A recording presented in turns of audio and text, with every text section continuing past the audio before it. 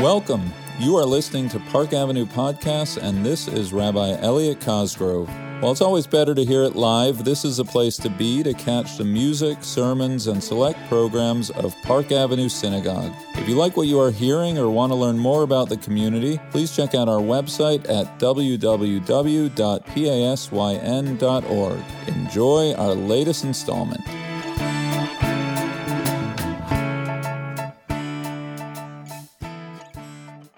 Shabbat Shalom. Given the multiple headline-grabbing funerals of ultra-Orthodox rabbis taking place in Israel this past week, you may have missed the news that Rabbi Dr. Abraham Twersky was laid to rest in the Eretz HaChaim cemetery just west of Jerusalem. The attendants at Twersky's funeral, who died at the age of 90 and is survived by 2 brothers, his wife, 4 children, great-grandchildren, and great-great-grandchildren, was, relative to the other lockdown-defying funerals, rather modest. No eulogies were delivered, just a melody sung, a melody that Twersky himself had written decades ago for the final verse of Psalm 28, Hoshiat Amecha. A modest funeral for a modest man, who I believe should be remembered as a towering giant, a figure worthy of our respect and reverence today and evermore. So who was Rabbi Dr. Twersky, and why is he so worthy of remembrance? The outline of his life is as follows. Abraham Twersky was born in 1930 in Milwaukee. His parents, both immigrants from Russia. His father, Jacob Twersky, was a congregational rabbi. In fact, his lineage on both his father and mother's side could be traced back to great Hasidic dynasties of 18th century Europe. Married and ordained as a rabbi by 21, Twersky began to work as an assistant rabbi in his father's congregation. His future in the rabbinate, all but certain. But it was at this point that Twersky's life took a dramatic turn. He wanted to help people, but he saw that congregants weren't turning to him for pastoral counsel as they did his father. This was the 1950s, and people were turning to psychiatrists and psychologists. Twersky decided to shift gears and enroll in Marquette's medical school, and then off to the University of Pittsburgh for clinical work in psychiatry.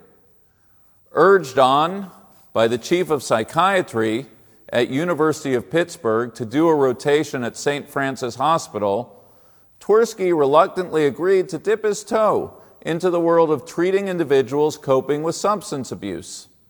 That 2-month rotation extended into a 20-plus year run as a Haredi Twersky, together with the nuns of St. Francis, built a model of long-term residential treatment centers known today as Gateway Rehab, 22 locations and growing.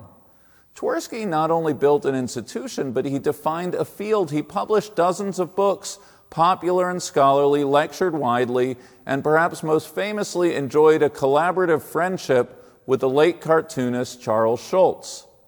Twersky believed that Peanuts comics were filled with deep truths about the human condition, and that sometimes a short comic strip served as a far more effective means to educate than some long-winded self-help guide. In everything Twersky did, he had courage of conviction. He held a mirror to his own people, shedding light on the fact that domestic violence and substance abuse are endemic to Jews no different than any other faith community, a stance that provoked scorn from his own brethren. Of all his accolades this past week, it was the reflections of those who knew him personally that I found to be the most moving. As many of you know, I married into the Pittsburgh psychiatric community.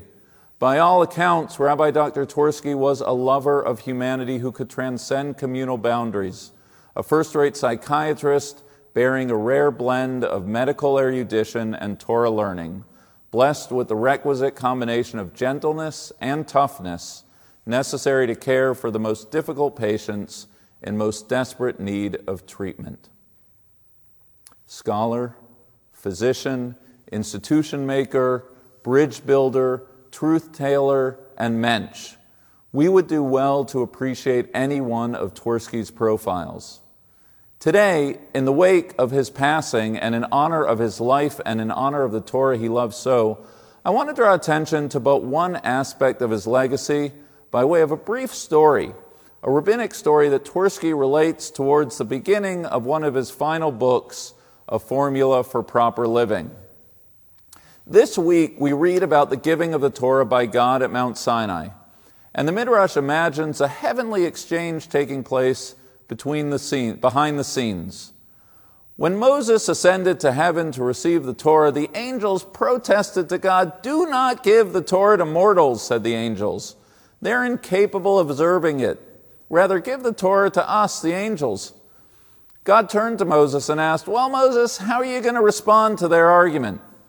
Moses turns to the angels and asks them, "The Torah says, 'You shall not commit adultery.' Does that apply to you?" To which the angels replied, "No, we're angels. We don't commit adultery." Moses continued, "The Torah says, 'You shall not steal.' Does that," Moses asked the angels, "apply to you?" To which the angels replied, "No, we're angels. We don't steal." On and on Moses went, showing the angels that the laws of the Torah could not apply to them, thus prompting the angels eventually to relent, and thereby Moses succeeding in bringing the Torah down to earth.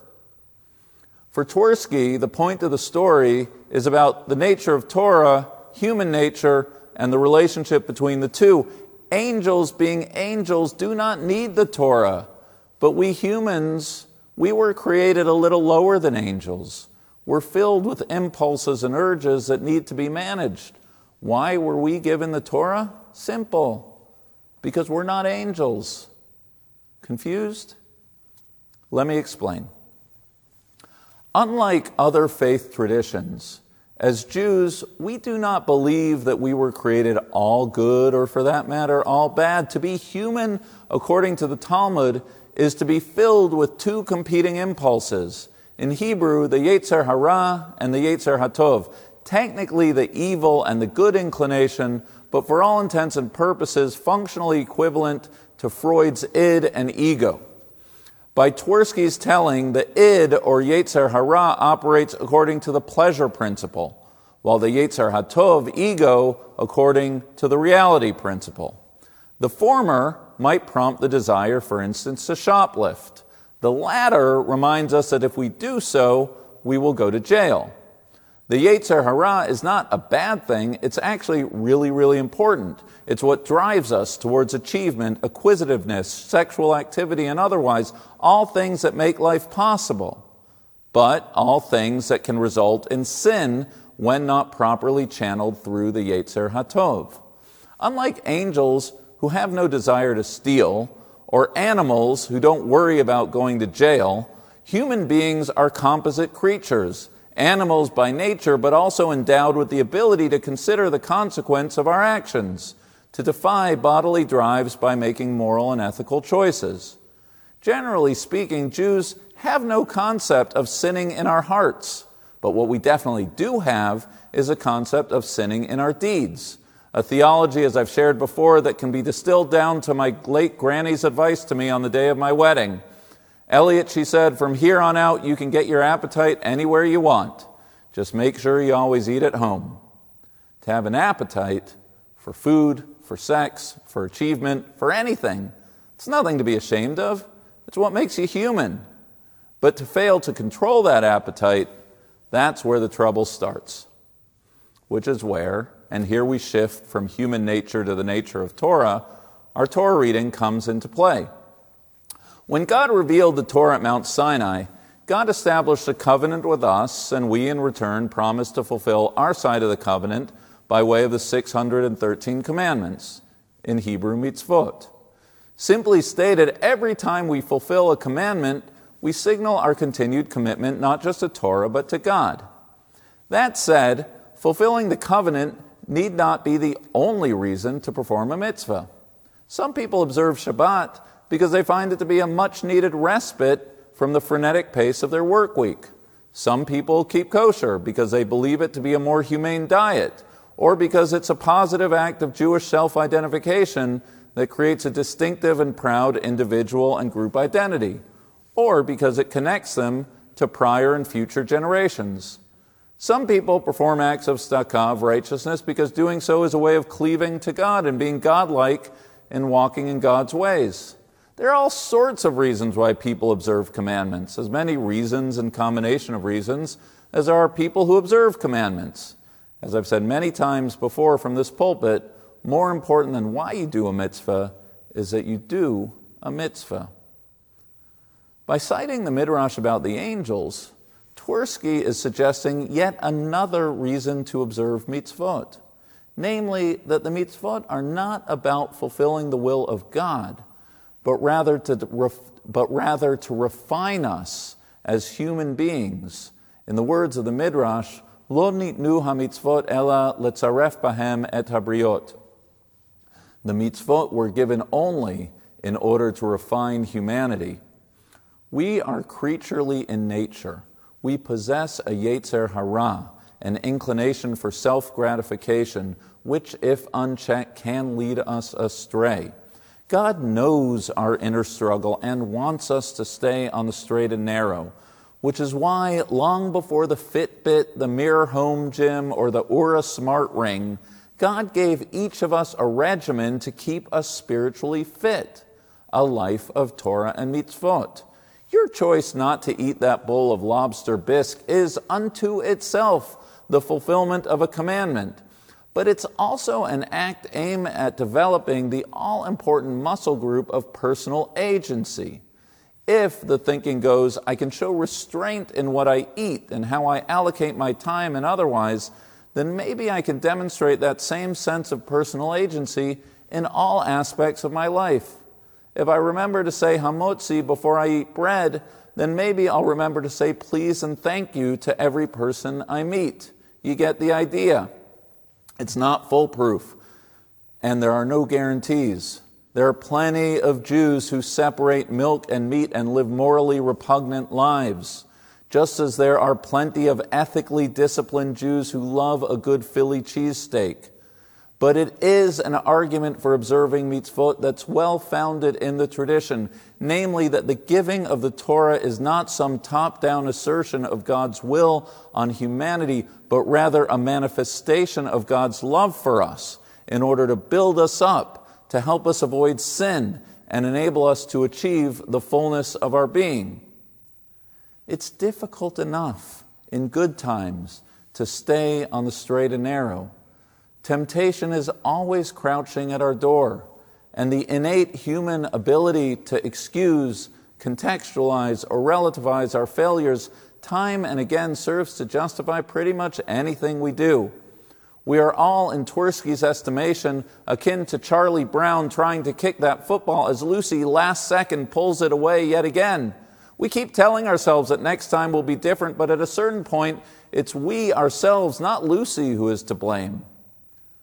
Were that to be all, to name the human proclivity to avoid responsibility for our own role in the missteps of our lives, that alone would be enough. That alone would suffice as a case statement for the importance of Torah, a reminder that it is we and not anyone else who makes choices. But what Twersky understood, perhaps better than anyone else, is that the human toolbox of avoidance can turn toxic. Rather than admit to fault, address our failings, and confront our pain, we seek refuge. We comfort ourselves in excessive food. We hide ourselves away in excessive work, excessive exercise, or we turn to the escape of alcohol. Jews are not ascetics. There's nothing wrong in moderation with working hard, exercise, or finding pleasure in life. The problem is when these behaviors become a form of escapism aimed to fill a void and avoid reality. The problem, as we will learn on March 8th when we welcome Rabbi Iggy of Beit Tshuva to speak to our community on addiction, is when the innocent escape becomes a clinical dependency, hurtful both to you and the very loved ones who want to support you. It's hard enough in good times to stay on the straight and narrow, and our times are anything but good. The fear, uncertainty, and isolation wrought by COVID has frayed our personal and communal identities. The incidence of alcoholism, drug abuse, and dependencies of all kinds are on the rise. More than ever, we are in need of the spiritual tools to inoculate ourselves against the ravages of this dark hour. More than ever, we need to bring the subject of substance abuse from out of the shadows. We need to speak openly about the challenges that so many in our community face, and we need to be a spiritual address, providing community, support, and resources for those seeking it. In the wake of his passing, in the face of our world in pain and the silent suffering of more than we dare count, I'm hard-pressed to think of a more appropriate way to honor the life and legacy of Rabbi Dr. Abraham Twersky, Harav Avraham Yeshua ben Harav Yaakov Vidvora, to recommit ourselves to a life of mitzvot, to build a community sufficiently capacious in spirit to openly embrace those seeking support, and most of all, to live our lives filled with an abiding awareness of the obligation and opportunity that comes with being human, namely, the act of taking personal agency for the choices of our lives. It's why God trusted us and tasked us with the Torah. We are, after all, no angels. Shabbat Shalom.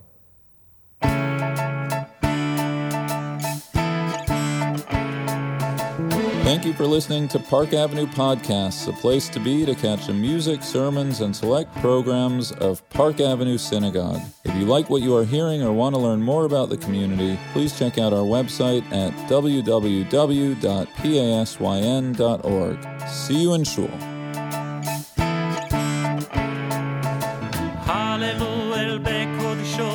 Hallelujah, hallelujah, birki auzo.